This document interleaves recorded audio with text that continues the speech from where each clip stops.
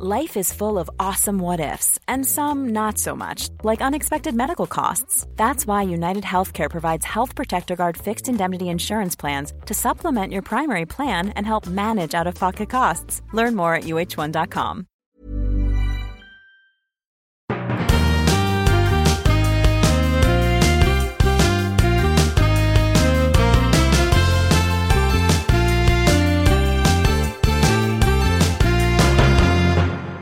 Hey, Matt. Hey, you all right? Yeah, all good, thanks. I can see you're still in Wimbledon, still in your little room. My little Wimbledon dungeon. I'm here for the final. You in there. You don't get out, do you? Just stay there. I get meals passed through a slot in the door, but that's about it. But yeah, I'm here. It's men's finals day, so I've got that coming up in an hour and a half. So we thought we'd squeeze in a record before then. Yeah, so it should be good. Yeah, we shall see. I'm not going to predict because then I'll sound terrible when I get it wrong. But I do think Djokovic will win. But who knows? Alcaraz may have done it by the time this goes out. Yeah, Djokovic is the favourite, but I'm going to go for Alcaraz. And then I'm going to re-record that and say the opposite. If I'm wrong. You're at home, are you? You're back? Yeah, I'm at home. I've just been at Goodwood all week. I've been doing the Festival of Speed. I say all week, Thursday, Friday. And then yesterday it was all cancelled because of the weather. There was a massive storm hit. So all the 50 mile an hour winds, all these temporary structures. It was a bit sketchy, so they cancelled it, which is a big shame. But back on today, I think.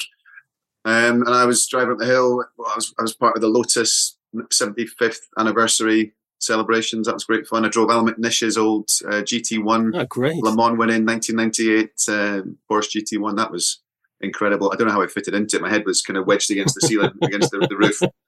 I remember because I was watching some of the clips of it and I immediately thought of you because I knew you were there as I saw someone come off and I just thought, God, have you ever done that when you've pranged a car that you've, Yeah, thanks for mentioning that, Matt. Yeah, but you know full well that I had a massive shunt at. What? I don't know what you're talking about. 2014.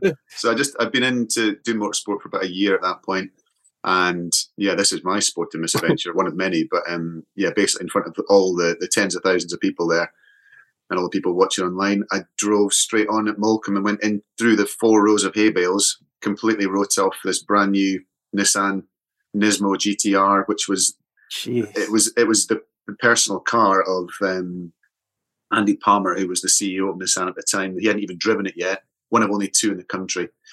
So yeah, I just basically misjudged it. Moulcombe is a really tricky corner where you've got to brake before you can see the apex, and I just misjudged it. By the time if you haven't hit the brakes by the time you see the apex, there's just no way of making the corner.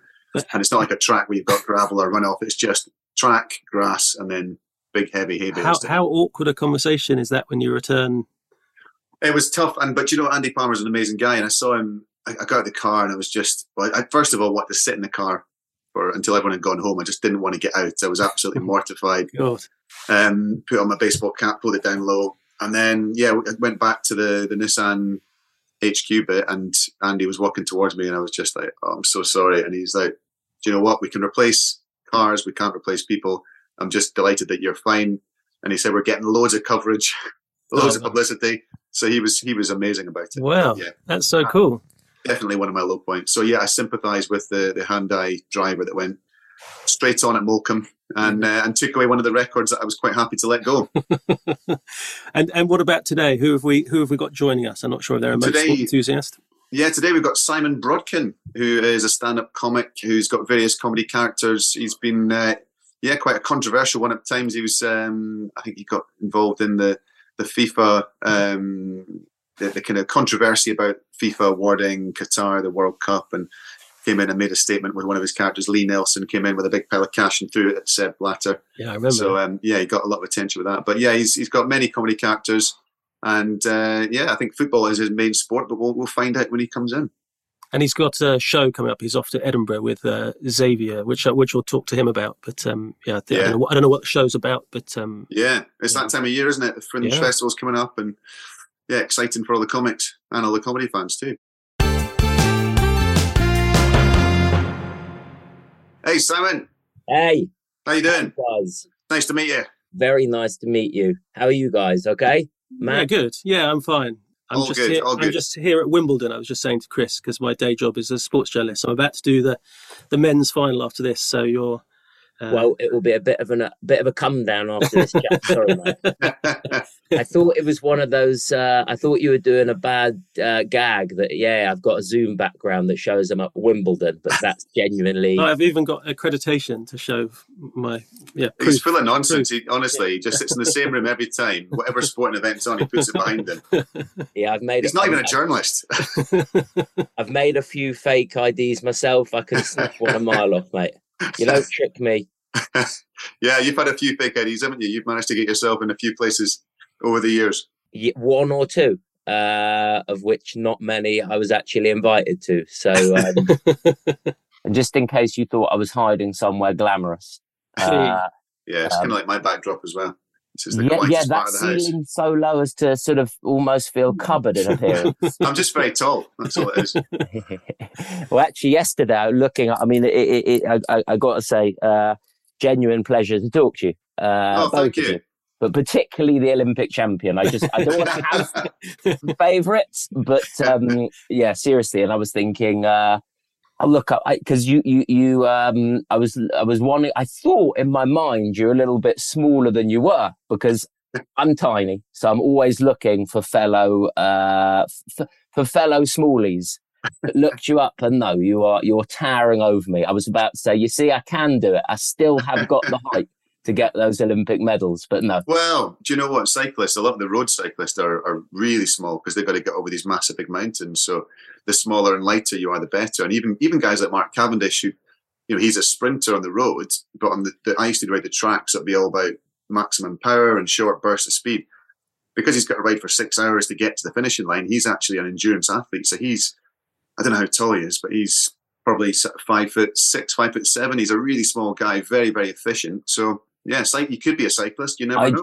I dream of being 5'7". So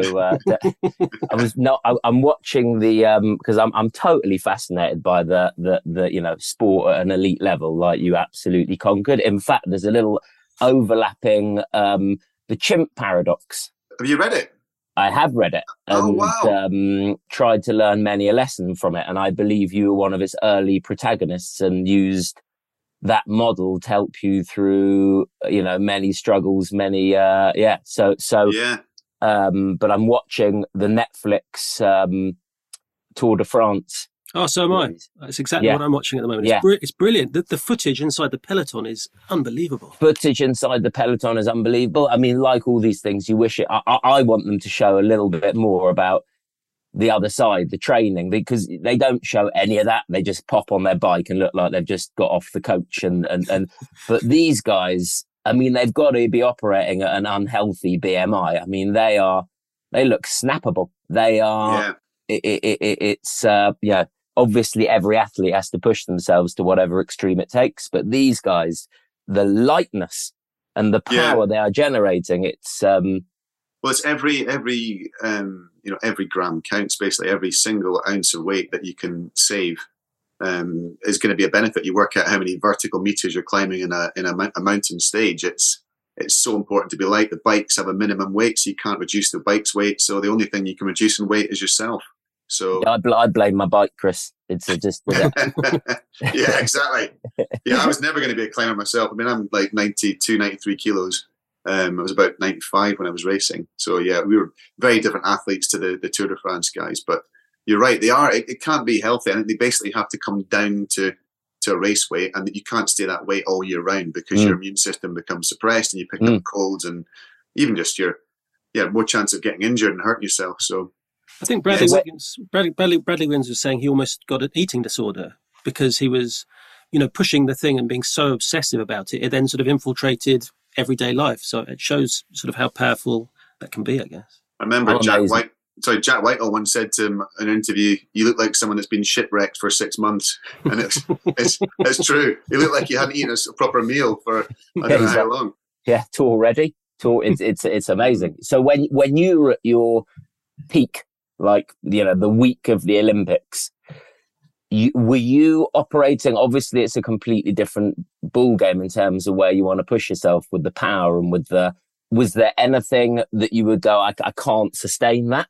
health wise, or was it? No, it's more the intensity of the training, and it's so in terms of your diet, in terms of your nutrition, it was always about fueling to have enough fuel in the tank, basically, so you could produce these massive spikes of effort. But the hard part was coming into competition. The training it massively drops off, so you're freshening up. You're actually doing a lot less training in the last 2 weeks before a competition than you would do 6 months out or a year out.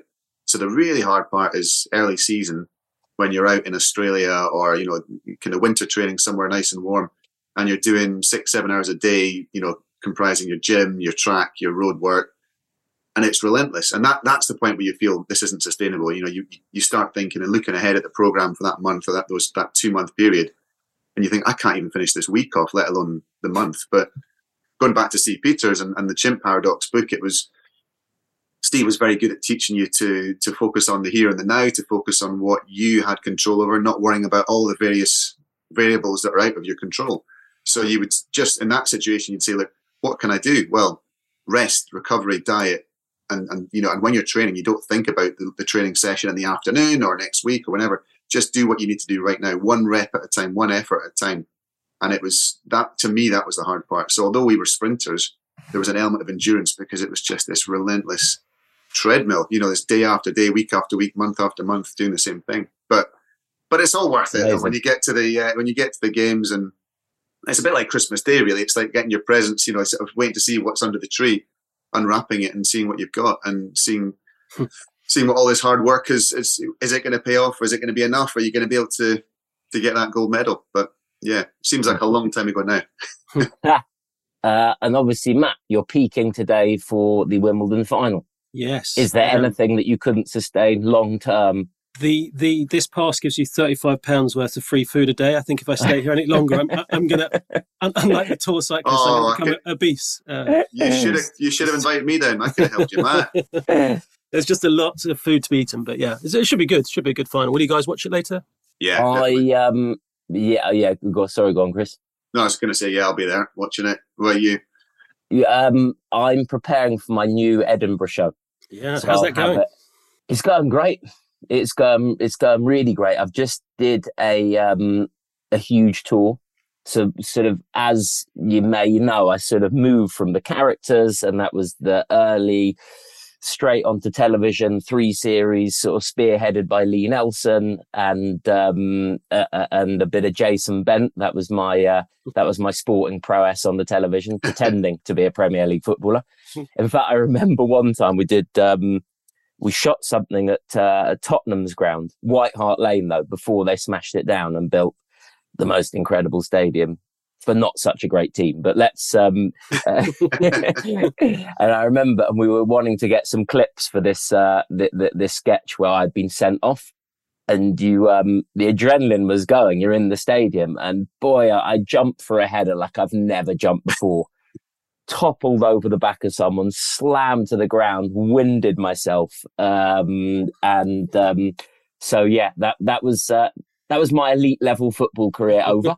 And then I sort of was doing all the stunts at the same time. We were talking about the fake ID. So yeah, I was popping up all over the place, often with a little sporting, because I'm passionate about sport, love sport. So I'm doing things that I know about and I care about. And whether that be, taking the mick at my own football team. I'm a big Manchester City fan.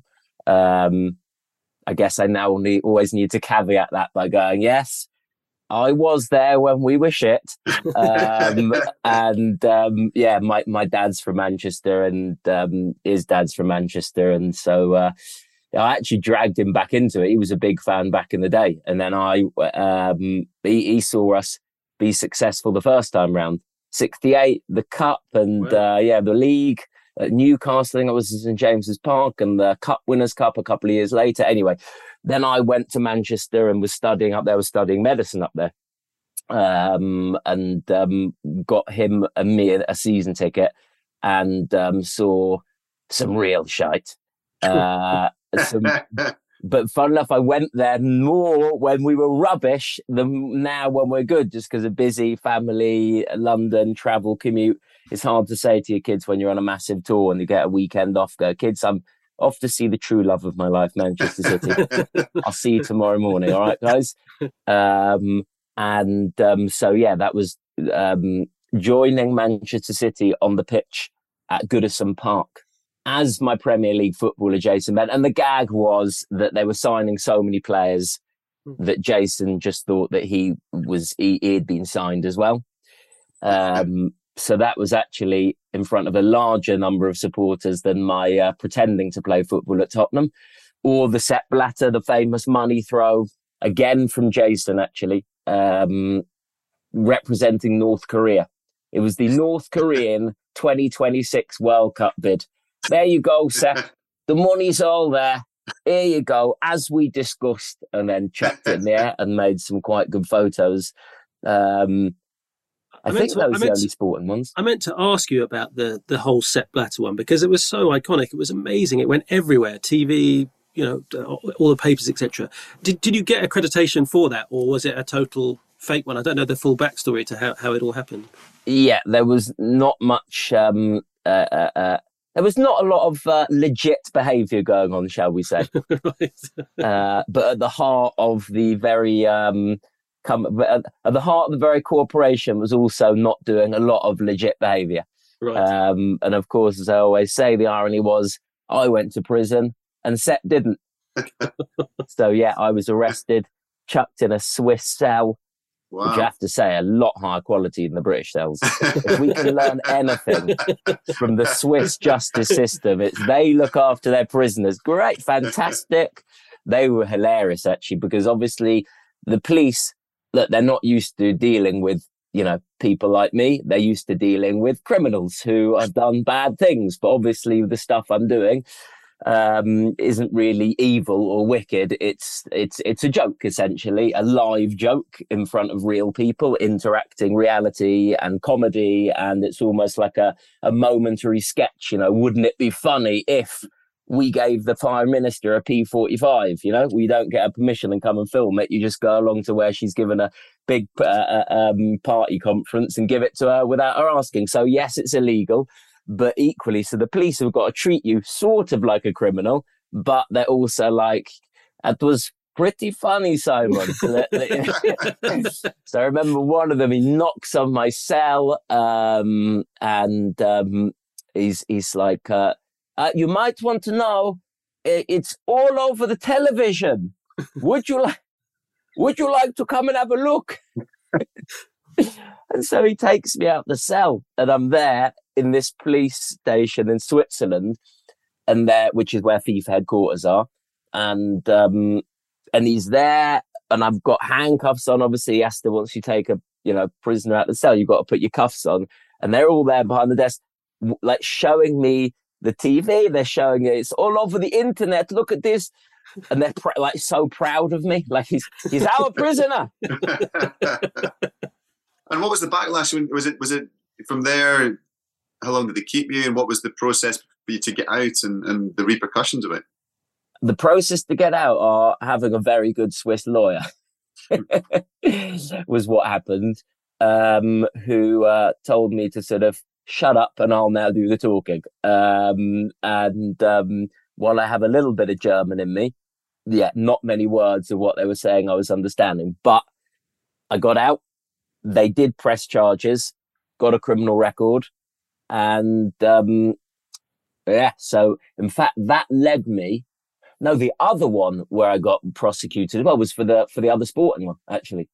I got terrible advice then. The more stunts I was doing, the more I was like, you know what? I need to take the kind of aftermath just as seriously as the actual doing the stunt.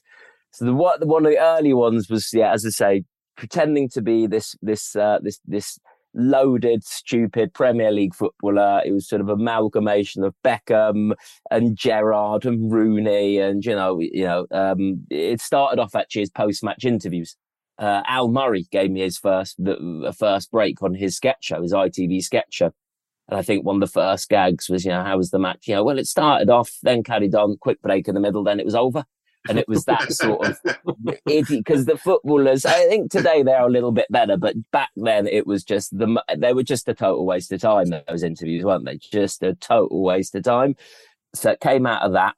And then was going, let's when the stunt started happening, I was like, wouldn't it be great? Let's get him actually thinking that he's part of the City squad, and he's coming on. I'm in the squad, or what? My agent said I'd signed for City. What's going on, lads?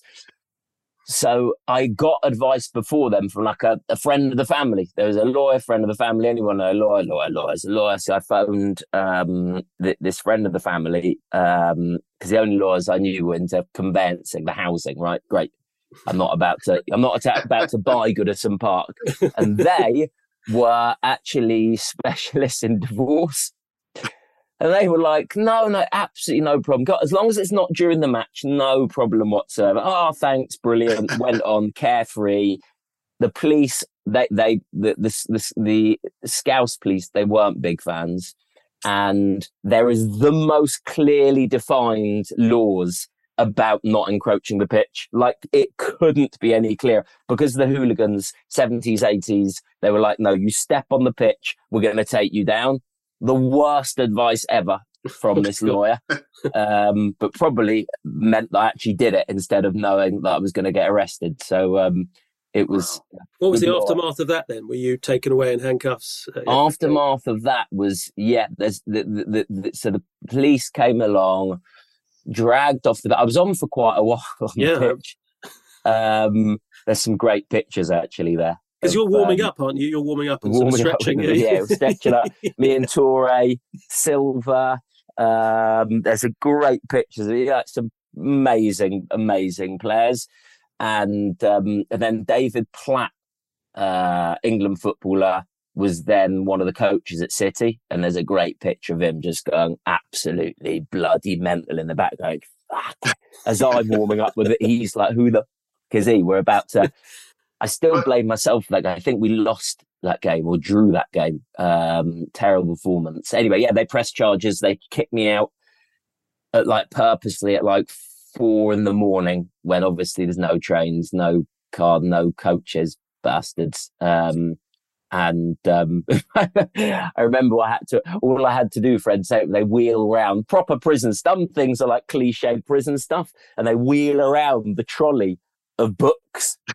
And they open your cell. Shawshank Redemption. Exactly. Well, believe it or not, they're like, book time, and they let you have a look. And the book I remember reading was about the one the Liverpool's most hardest criminals back in the day, and the things he did and the techniques he used. And I'm like, clearly no one has had a look at what's on your shelf, because this is, if anything has helped me know more about the criminal underworld, it's the book you've just given me while I've been under your care. I was going to ask you, Matt, were any of your colleagues in any of these press conferences or any of the events? I can't remember anyone who was at the football, but a lot of people were at FIFA. A lot of people talk about that. Because it was perfect. It was just the right message to FIFA at that point, with all the sort of corruption and money changing hands, and the photos of it, of the money in the air. And I think you see FIFA in the background. It was it's the perfect prank, I think. And I'm not just saying that because you're here. It's a decent photo. Probably should have got rights to that, and I might not be chatting to you now. You'd still be chatting to us from your Pacific Island on the beach, cocktail in hand. Still be chatting to us. I might choose a different Zoom background to fit that. I think this would maybe be more the sort of scene that you'll see. Now, this is a parallel universe. I know in physics there can be different universes. I've now got a palm tree and a beach behind me when I actually copyrighted that photo. But anyway, so I think the football press, they also knew what they, I can't speak on behalf of Matt, and he'll know far more about it than me, but there was a groundswell of opinion at that time that Sepp Blatter is a dodgy shit. Yeah. And so I think allowing the press to write about that, right, and the press to sort of have a conduit for that sentiment. And I know that you guys in the sports world have certainly got a better sense of humour than the the political world when I gave the P45 to Theresa May. My God, did they take it seriously? They did not have a clue. I'm dressed up as this sort of Tory aide, this hair slid to one side, a tie that I bought that afternoon in Manchester, and my best shirt that I hadn't pulled out the cupboard for a while. And in the middle of her speech, I hand her this thing. Theresa, you need to take this. You need to take this. This is from Boris. And she took it amazingly. Well, I mean, incredibly. She took the thing. I thought I was going to be, instantly shot. Turns out the Prime Minister's politely picked. How British is that? Thank you. Just in the middle of her speech, took this P45. So then, and that was like the stunt done. It was like almost an underwhelming moment because obviously after the FIFA one, the money's in the air, the security's coming, the flashes are going off. Here, I was like, she was giving her speech. I hand it to her. Right, that's done. Has anyone even flipping noticed? Is anyone listening to her? Is anyone watching this? Because what everyone watching, I think, thought, I genuinely am a political aide. I'm close by. She's forgotten something in the speech. She needs to be added. And then the security just, instead of whipping me out, they just lowered me back down to the floor. Like, you're getting in the way, okay?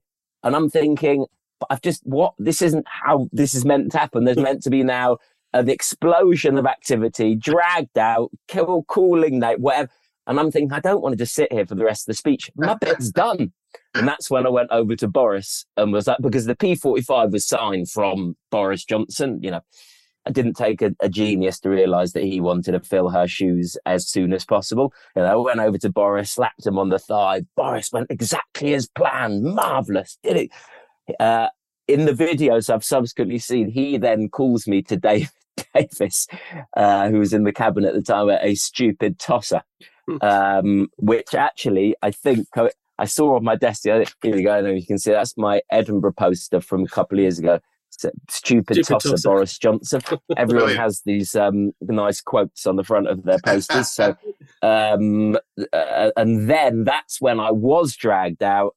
That's when the hall erupted into what did they shout? Scum, I think, which is about to be called scum. Wow. By people at the Tory Party conference. That's special. Just like being called a stupid tosser by the king of stupid tossers. It's almost a compliment. So I'm dragged out, and the journalists, no sense of humour, taking this whole thing seriously. Could have you done with you there, Matt, with a smile on your face, going, it's a joke, and they're all going, so what's going on? Who asked you to give it to her? That's it, Boris. And I was like, Boris. I didn't think anyone would be asking me such ridiculous questions. And there's like a pack of them moving backwards as I'm being dragged out. Scum. Going, when did he ask you to give it to her? And I'm like, a few days ago in Westminster. And they're like beavering, writing it down. I'm like, Jesus, guys, this is a joke. And Boris didn't really ask me to give her a P45. Amazing. I wondered which prank are you proudest of then of these ones? Oh. Which am I proud? I mean, that's as hard a question as asking Chris to pick a medal. I love likening everything I'm doing, trying to inch in on Chris's incredible. So it's a bit like asking an Olympian that, I think.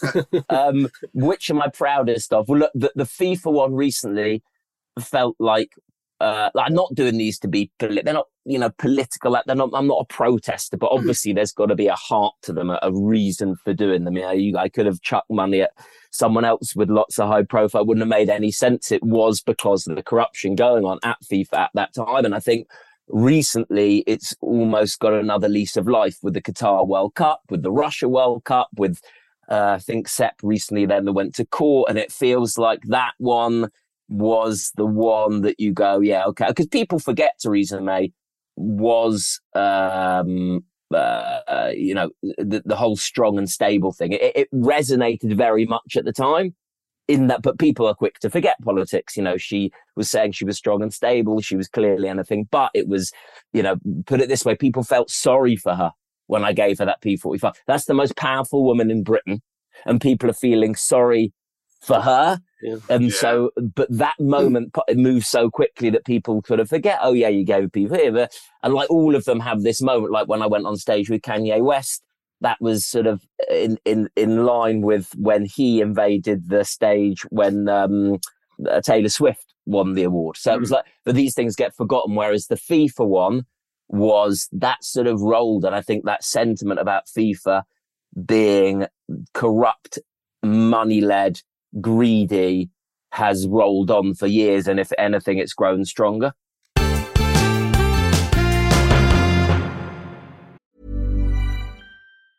Mom deserves the best, and there's no better place to shop for Mother's Day than Whole Foods Market. They're your destination for unbeatable savings, from premium gifts to show-stopping flowers and irresistible desserts. Start by saving 33% with Prime on all body care and candles. Then get a 15-stem bunch of tulips for just $9.99 each with Prime. Round out Mom's menu with festive rosé, irresistible berry chantilly cake, and more special treats. Come celebrate Mother's Day at Whole Foods Market. I'm Sandra, and I'm just the professional your small business was looking for. But you didn't hire me because you didn't use LinkedIn Jobs. LinkedIn has professionals you can't find anywhere else, including those who aren't actively looking for a new job, but might be open to the perfect role, like me. In a given month, over 70% of LinkedIn users don't visit other leading job sites. So if you're not looking on LinkedIn, you'll miss out on great candidates like Sandra. Start hiring professionals like a professional. Post your free job on linkedin.com/people today.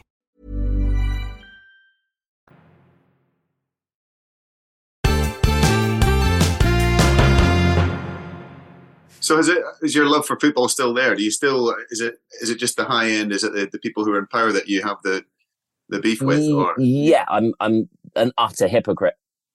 I mean, I'm there supporting Manchester City, you know, talk about money, talk about bankrolling. I mean, they've been bankrolled to what, $1 billion? I mean, but yeah, I watch and enjoy and salivate at the incredible players that we've got, and Haaland's record, and De Bruyne, and Grealish, and everyone that right from Foden, who's from the youth system, but no doubt Foden wouldn't have stayed at City. Like Giggs used to be at Manchester City. Well, we didn't stand a play. Yeah, he was a youth, the academy at City. We don't stand a chance when you down the road have got the better manager and the better players and the better. So yeah, I do still love the football. I don't really follow football massively, but I feel an affinity to Man City because the velodrome where I used to train was right next door to Sport City. It was, the EIS, the English Institute of Sport. I used to go for physiotherapy. Oh, Matt's in the dark. 1 sec. Someone's pulled up 10 pence in the meter. There we go.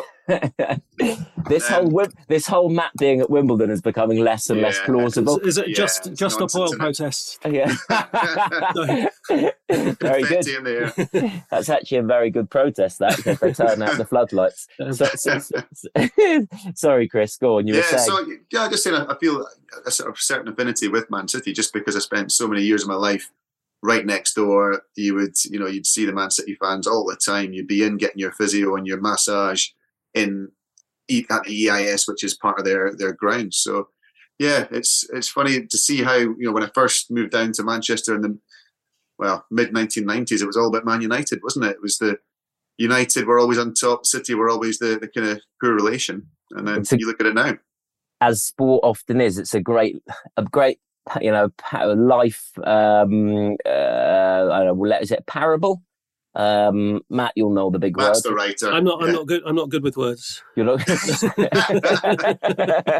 It's but one thing as a journalist, I ain't got words. No. So what goes around comes around. You stand there. I remember '99 watching that and just seeing that I was a bit of a bitter blue and hating United probably almost as much as loving City. And now, it's incredible. You see, it's a good life lesson. If you put £1 billion into something you care about, eventually you'll turn out triumphant. I was there. The Commonwealth Games. I was volunteering there. Were you? Yeah, in 2002. Yeah, and that was obviously where City Stadium came about. Well, as always with these things, it's timing, it's luck, and City got that stadium given to them. Not like it is now. It only had 2 tiers on the side and one on each.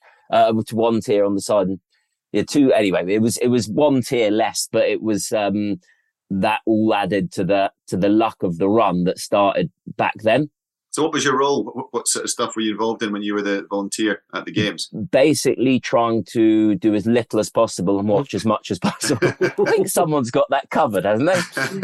Exactly. I was on the medical side of things, having recently qualified as a doctor. In fact, I worked at Manchester City. I only remember this the other day because my cousin, who's also a City fan, because my dad's brother's from Manchester, and he was like, I remember you coming on the pitch at Main Road with the physios at like Sheffield Wednesday at home or something. I'd forgotten, my memory is abysmal.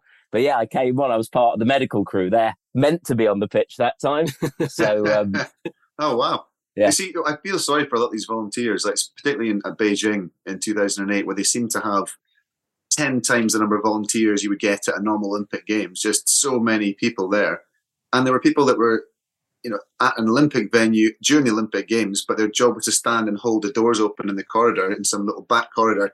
Meanwhile, 50 meters away, there's Olympic gold medals being presented. There's amazing sporting performances, and they're stood in this corridor in the dark, holding a door open, which could be held by a door stopper. But oh my God. Yeah, and I imagine they're probably not the best at being relaxed about discipline. Yeah, I just had a little nip out to watch the to watch the medal ceremony. No, not happening, mate. It was the same. Exactly. It was the same with the Japan, a bit different, but similar to the Japan Olympics, because I went out to that, and that was COVID bubble, and there were no spectators allowed in. So I was going to this place to watch, and then going out to the streets with all the people of Tokyo, who weren't able to, volunteers or otherwise, weren't able to experience their Olympics at all. I felt quite guilty about that, that they couldn't experience this amazing thing in their city. Yeah. So just going back to you'd saying you're a medic. At what point did you decide to step away from being a medic and that career path? Was it that into comedy? Were you doing comedy at the same time? How did that all come about? It was that into comedy. It was, I had got it into my head that I wanted to do comedy. I had no idea about comedy. It would be like someone saying they want to be an Olympic cyclist without even sort of seeing a bike. It was because I hadn't seen stand up. I didn't know. I basically got inspiration. I saw Sacha Baron Cohen on the telly smashing it on the 11 o'clock show, and it was always characters. Alan Partridge, The Office with Ricky Gervais, where he inhabited that Dave Brett, and I was like, that's what I do. I pretend to be other people just all the time. I'd go out on a night out and I'll pretend to be, I think the first 24 hours with my wife were me pretending to be a Spanish exchange student. Always a good sign. If someone's still fond of your company despite 24 hours of drunk being a complete idiot, you could get on. Once they've seen your most, yeah, exactly. So it was like, oh my God, that's what that's what I want to do. I can do that. I'm funny and I do. So it was, I don't know whether either of you had those moments of going sort of that, yes, that's, and then really did very, very little because just stupidly, first of all, it was just one of those things at the back of your mind, yeah, you want to hang out with your mates, and I had no idea what you have to put time aside. You've got to write the damn thing. You've got to think what you want to do and work out how you want to do it. And then so I dabbled, like I did a handful of gigs, some of which were amazing and some which were dreadful. I think the worst being one of my mates denied he knew me afterwards in the pub. Always a great moment. No idea. Dude, we live together. No. But really very, very little. And then, of course, when I actually got to qualifying, that was the time that I actually hated the medicine the most. I loved the studying because it was just hanging out and being with your mates and didn't have to do much. And then it was suddenly hard work, and I wasn't living with the people I wanted to live because I was living in a hospital, which is like sort of Eastern European accommodation because there's no money to spend on a new ECG machine, let alone a new tap for the leaking new doctor's area. So after you do the year as a junior doctor, and then I decided after that I would just literally go home to London, live with my parents. Probably should have told them before I arrived. and just start comedy. Wow. Do it, and I put all these things onto tape, and it's almost like not knowing what was out there sort of helped me. A little bit, actually, like the City when I went on the pitch at Goodison. Knowing in my head, I thought there could be no consequences. It made me do it. And the same when I started comedy, not knowing the mountains you have to climb, anything about the world of stand-up. I didn't know about the Edinburgh Festival. I didn't know. And then just going, yeah, I can do this, sort of almost helped. And I got a very early break on Channel 4, very early break. The guy just really liked me. I'd done this video with now, he's someone, a friend of a friend. And they were like, you should he's doing some filming stuff and you should work with it. So he's now like one of Hollywood's top DOPs, director of photography, right? And at the time we were just starting out. Yes, he has got a little bit further than me in the same time frame. Yes, you don't need to mention that. I know. So we did this thing. I was this Iraqi doctor, because inspired by one of the people who I'd seen working with me in hospital, who had come to the UK but couldn't practice medicine because he's an asylum seeker and you want until you get your papers. This backstory is always a little bit irrelevant. I went on the tube and I would busk on the tube as this Iraqi doctor, singing about the tube to Beatles songs. With some, I'm trying to think of some of the, what was it? Chalk, I can't remember, but some of the lines were about Chalk Farm being in Zone 2, set to Love, Love Me Do. And it was funny. And he'd film on like the other part of the tube, a tiny little camera, and people, and we sent that off. And then someone at Channel 4 loved it and just went, right, get on the telly. We want you on. Like, great, of course, I'm going to be on the telly because I'm trying to do comedy and I'll get on the telly. And I got on the telly and I was this Iraqi doctor. All it was billed in this paper was this Iraqi doctor comes to the UK and struggles to make a living. Not down as comedy. It was the 5-minute slot just after the news, which they used to have back then. It's the only people who were reviewing it were like Iraqi newspapers in London. Going, you've got to check this out. It's great. Before it had come on, of course, no one noticed it. It was probably rubbish. And it was almost like that was the moment. I was making it at Talkback Thames, which was where they were making the 11 o'clock show. And it was almost like once I got there, I was like, oh, Jesus, I don't know what I am doing here. It was like actually that once I'd got the break on television, that's when I realised, bloody hell, I've no idea here. What and that's then when someone said, you know about the Edinburgh Festival? I'm like, no. Went up there, I was like, that blew me away. That was like, oh my, like imagine being into sport and again, not knowing someone shows you the Olympics and it's, I keep trying to pull myself closer to Chris in every analogy, but there's just, I don't know whether you've been to the Edinburgh Festival, sadly, lots of people haven't. And it's this, it's just every corner of Edinburgh, every venue, we're not talking about like people think festival, they're thinking huge stages and Glastonbury or festival in these, the Cannes Film Festival and lovely art house theatres. This is like just every room, every corridor, every cupboard, every telephone booth is performers and shows, and it's just madness up there. And the whole of Edinburgh transforms into this just lit posters everywhere. And I remember first I went back to Edinburgh after the festival, when I'd never only been up there in the festival, I was like, what? It's like a ghost town. There's no one there. There's no posters. It's clean. And that was when I was like, oh wow, okay, stand up comedy. And that's then when I took my characters, of which the most obvious one to bring onto stage because he's just in the moment, which stand up has to be, was Lee.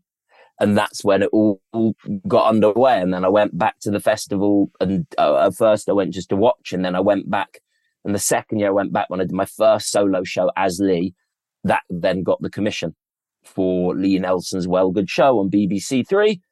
And that then sort of led to the career path, which has recently changed and going into stuff as myself, which again is something that I said, I'm just going to do it. And then started doing it and thought, I don't know what I'm doing here. It was another one of those moments. Have you, and you're saying you're still writing the show for the festival? Yes. The festival. How's that all going, and what stage are you at in that? Yeah, that leads us nicely now to this moment, which is why I probably won't be watching any of the Wimbledon final, because I'll be writing this show called Xavier, and I'm going up there and playing a really nice room, 250 seats, and it's got air conditioning. Wow. And you're probably, I don't want to show off, but it's a converted gym. Yeah, not bad. And it's really cool. I mean, doing the stand-up as myself, I don't think I've ever been so passionate about. I've loved comedy from the second I went into it, and I've got to love what I'm doing. Otherwise, I just can't get switched on for it. But this, probably the passion I feel for this is the most exciting, being able to it's the most freeing, it's the most liberating, it's the most, it's like cycling with no clothes on, Chris. Yeah, they used to do that every now and again. There was a naked flying lap record at most tracks. So usually on a training camp when you're just there, just a small group of you, and it would be somewhere hot and sunny. Yeah, there would be the odd person would go for it. There'd be like a naked flying lap. You had to wear a helmet, obviously, but apart from that, helmet and shoes, nothing else. Helmet and you had 2 helmets on display, and off you went. So yeah, I haven't done that for a few years, but yeah, it's. But the festival, I mean, we were chatting about it before you came on there at the start, and I've not been to Edinburgh. I'm from Edinburgh; it's my hometown. I don't live there now, but I think the last Fringe Festival I went to was probably about 4 years ago or 5 years ago. But you're right. I think people who haven't been assume it's this, these massive big stages, these huge big, professional setups. But it's just everywhere you look, wherever you can cram a performance in of any sort, there it is. People on the street, people in tiny little places and little pubs and little venues.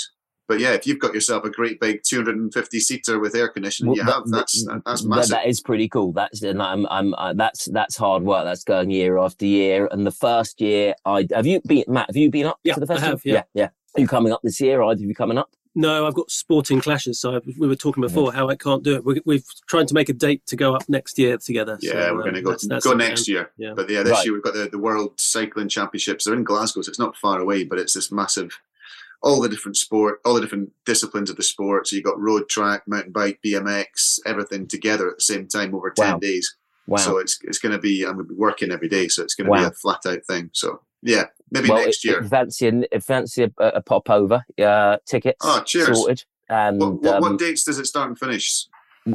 It starts literally, he says, frantically looking at his diary. The 2nd of August. I got it sent. There we go. 2nd of August. Yeah. And then it goes right the way through to the 27th, which is pretty mad. What's the show about? Is there a theme to it, or what's the? Yes, there is a theme. It's looking at where who's good and who's bad. Inspired by looking at some of what's going on with the politicians at the moment and thinking they can't be that good, can they? Let's look at this, and then looking at myself and going, actually, am I all that good? I hope that I'm, better than Matt Hancock, but am I really better than Matt Hancock?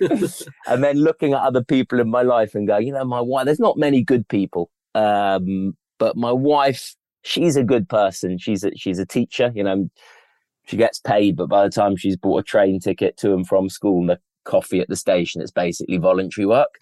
And, but she does it because she loves it, and how nice people get treated so badly by society. It's just this weird world we've got where the bankers who are sort of, I know they play their part in the thing, but they are sort of, generally speaking, they're getting paid a hell of a lot of money for, I don't know how much skill they got, and I don't know how much caring they've got in their soul, as I say in my show, they're sort of showing off about how little they know. I left school when I was 16, no qualifications, now make 5 million a year working for Goldman Sachs because I've got something you can't teach. No principles. It's and then maybe starting to think, hang on, could my wife actually do better than me? Is there someone out there? I'm actually holding my wife back and looking at other leaders around the world, looking at Iran, going, I'm definitely better than the Ayatollah. I know that for sure, and it's an exploration of who's good, who's bad, and a look at myself. Am I doing anything? Am I actually? I'm selfish as they come, really. My brother volunteers at a soup kitchen, right? And he never told me about it. And in my head, I'm like, what's the point in volunteering unless you actually let everyone know you volunteer? So in terms of the show itself, do you have a chance to practice it in front of an audience before you get to Edinburgh, or is it you kind of land on that first night and you're not really sure exactly how it's going to be received? You know, what is the process like of putting together a show? No, it's a lot of hard slog, which is why I'm always interested in the hard slog in other fields. So we're talking about the Tour de France thing. I want to see them training. I want those are the things that almost interest me the most, because you know what happens at the end. The elite athletes, you see the rate. I want to see the hard work that goes in behind. And yeah, there is a lot of work from the writing of it and the amount of stuff. I think comedy. What's brilliant about the stand-up, about doing straight stand-up, is there's no pretense. I'm trying to shed as many layers of bullshit as possible, and I want it to be truthful and real. But this is the bugger. It has to be funny.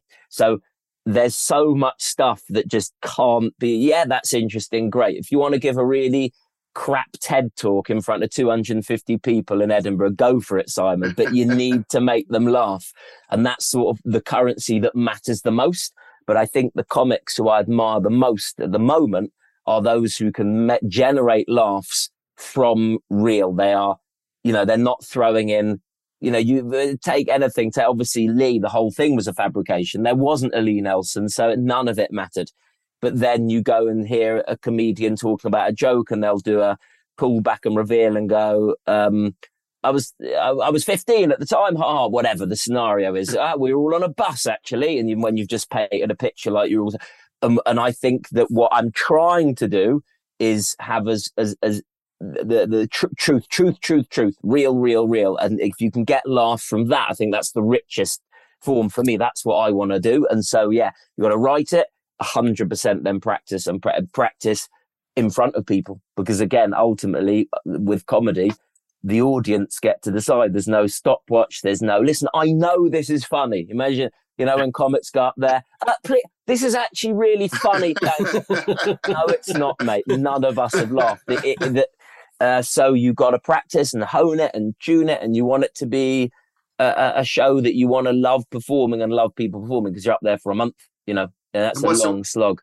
What's it like towards, the middle part of it when you're kind of halfway through, you've not got the energy for it, there's a last week, or you've got the big finale, it's just you're slogging along and it's a Wednesday night and it's just, you've kind of got over the novelty of being up in Edinburgh. How do you maintain that enthusiasm and that performance? How do you get through that? Yeah, it's the footballing equivalent of, how's he going to cope on a wet Wednesday night in Burnley? He might be able to do it in Brazil, but can he do it? It's, it is a slog. It is a mental slog. I'm a homeboy. I love all my comforts. I love my rhythms. I love my patterns. I've recently, with an ADHD diagnosis, understood why I'm such an awkward SOB.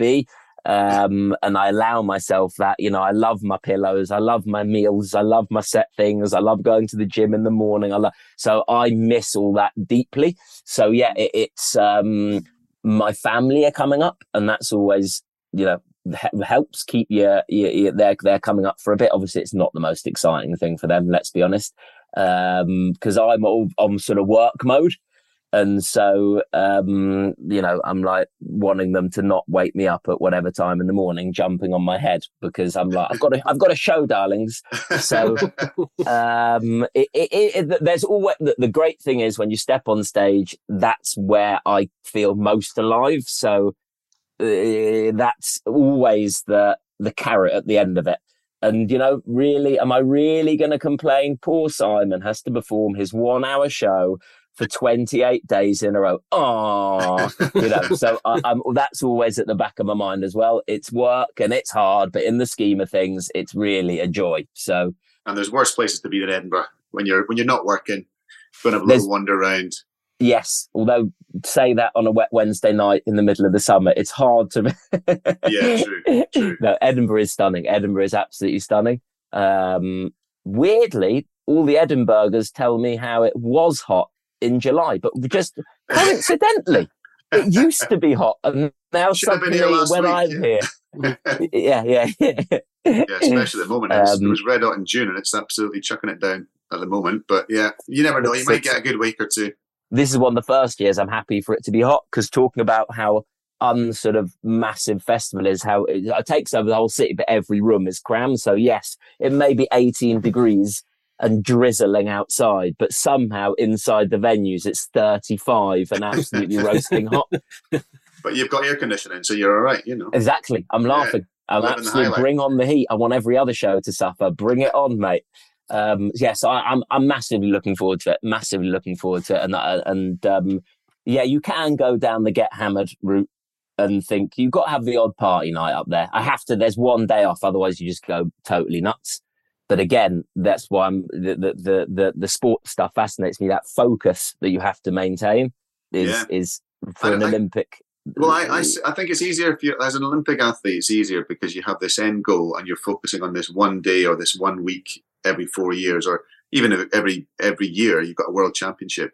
But what I find amazing are the athletes who do week in, week out, rugby players, football players who are in a league, who are competing year round, tennis players. How do you maintain, it's easier to maintain focus for one big thing that you build towards, and you have a natural progression of the fluctuation of, peaking and then recovering and all that. But yeah, the guys who, I think rugby in particular, because their bodies take such massive hits all the time, and there's the draw of the professional clubs, there's a draw of the national teams, they could be playing almost every week of the year if they wanted to, and with World Cups and tours and everything else. But yeah, how I don't know how they maintain that, how they sort of keep that, because also they've got to train to keep fit, but equally they've got to be able to play every weekend. Yeah, those rugby players, the build, they have everything. They've got the speed, the strength, the stamina. It's like a boxer's. It's just incredible. But maybe because it's slightly easier in that it's less one moment. Everything is good, and I prefer that. So sometimes I'll actually like having 2 shows of a day, because really? I recently filmed. I had an amazing run. This tour called Screwed Up, which is actually starting up again after the Edinburgh Festival, because it was just a real hit. So we've added like 30 extra dates, right? And so I had an amazing run in London of eight shows in London at Leicester Square Theatre, and they cram in. So you do 7:30 and 10 o'clock, 2 hours, quick half an hour change around, and we filmed it one of the nights. But having 2 has that sense in the back of one's mind, it's okay. And I think, interesting, if you prefer that one moment, then of course that's just perfection for your discipline. Yeah. But I think knowing it doesn't matter. But you've got what? It doesn't matter. Wait another 4 years, right? Where's the joy of going, it's okay, because Wednesday wasn't great. I've got Thursday to make up for it. Matt and I can relate to that. We once had to record 2 podcasts in one day, so we can. With only a 15-minute break, it was incredible. Yeah. Geez, so I imagine the energy drinks were getting guzzled during that break. Had someone give me a massage, my shoulders.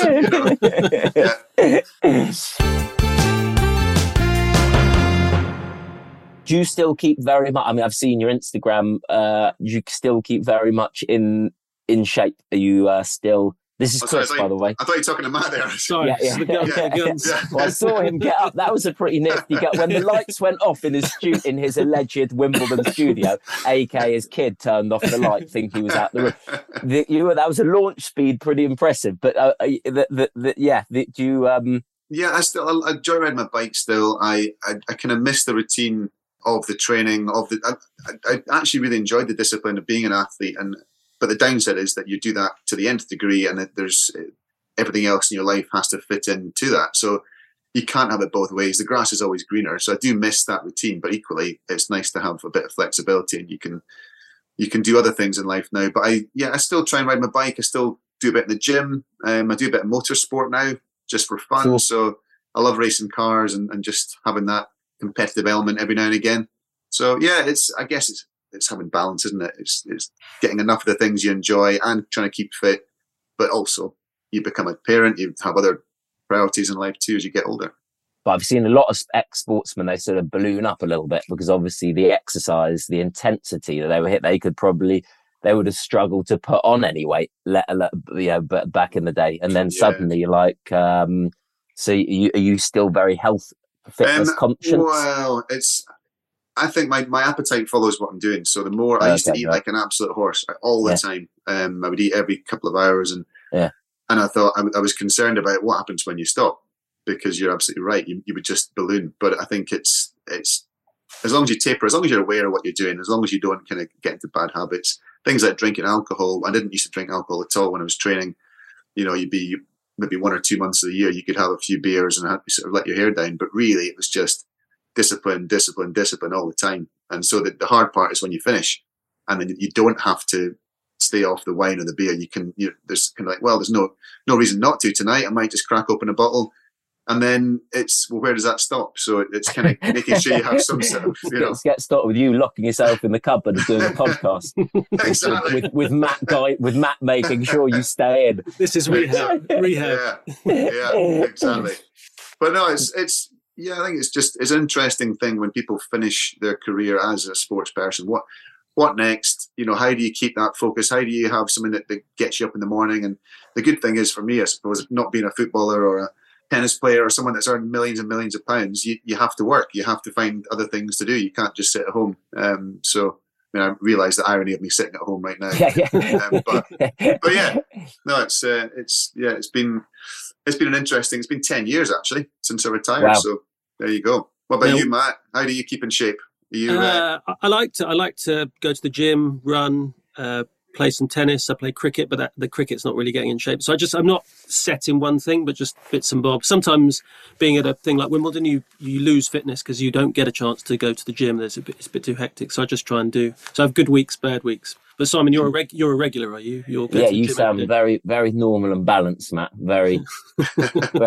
So I can't. He's a wild one. He's not at all normal and balanced. I can't empathise with any of that, Matt. Bit of this, bit of that. Sensible, fitting it around lifestyle. No, I'm like, I have to go to the gym I've just found that the exercise kicking off the day has helped me in so many ways. And funnily enough, it does link to the ADHD in that it's sort of self-medicating, because having heard many doctors talk about it, one of the most interesting ones I heard was this psychiatrist, this American psychiatrist, ADHD specialist. He said he sees a lot of new patients when they get an injury because they have been running intensely, working out at the gym, whatever floats their boat, which has a very similar effect on the brain chemistry as to the actual medication itself that's given for ADHD. So this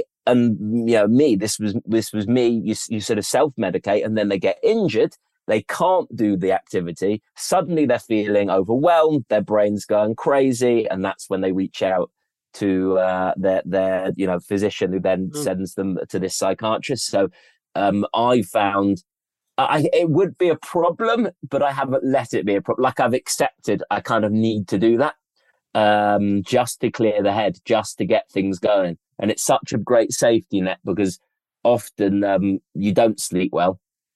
That's just part of my brain, the ADHD, whatever. But knowing that you can reset it at the gym is like a really nice comfort blanket. And I think it is a great thing to just set up for life. Obviously, I, like everything I do, take it way too far, way too obsessively, blah, blah, blah. But I think it is great. I think it's if there's one thing, they could just teach more at school and just implement more exercise, because it just unlocks so many other things.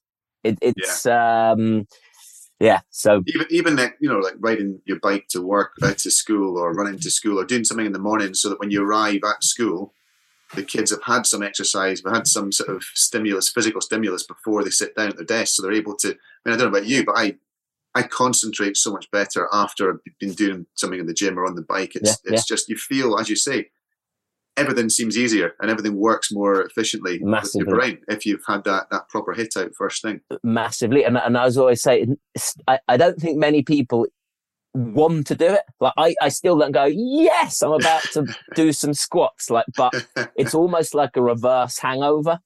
you feel crappy doing it, and then afterwards you feel great, and so come on, kids, get exercising. I feel like we're at the end of one of those little public health announcements. Yeah, it has massively helped my life, and you talk about Edinburgh and how do you get through it.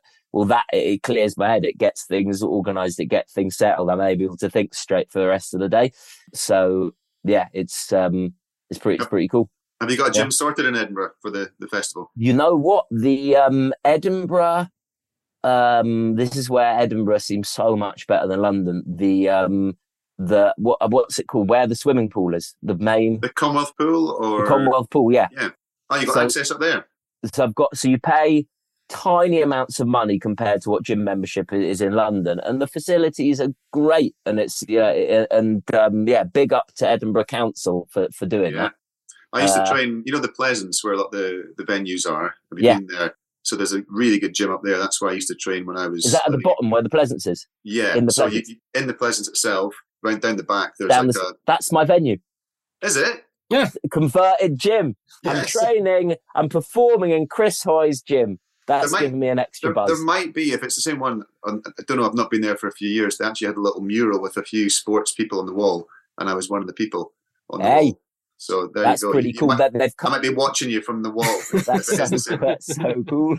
That's so cool. What an inspiration. They cover all that up, because I went there last year, and all it says on there, and I'm probably going to have to take the piss out of this when I step on stage up there, is on one of the walls they've left play, train, perform, and enabling excellence. Those are the only things that are left from the gym. So I'm going to have to explain that's not part of my set. We should leave you to actually write this show, because it's not going to get written by itself. But I've really enjoyed the hour and having you on. Thank you so much. Thank you so much. Absolute awesome. Pleasure talking to both of you. And I will have that extra little energy to perform my absolute best, knowing that there is a Chris Hoy watching every minute of me and every show in Edinburgh. Thanks, Simon. Just appreciate it so much. And yeah, we know you've got a lot on your plate. You're busy just now, so we appreciate all your time. Thank you. Absolute pleasure. So yeah, please come and see me, everyone listening, at the Pleasance of the Edinburgh Festival, and afterwards carrying on throughout the UK on my Screwed Up tour. Awesome. Best of luck, mate. Cheers, guys. Enjoy. Really good meeting you. Matt, have a wicked day today. Are you commentating? No, just writing. Writing. Yeah, being on centre court in a minute. Yeah. So you don't really need to be there. Nah, that's fine. I'll probably have a little snooze. Take care then. Cheers, guys. Thank you. Bye-bye. See you later.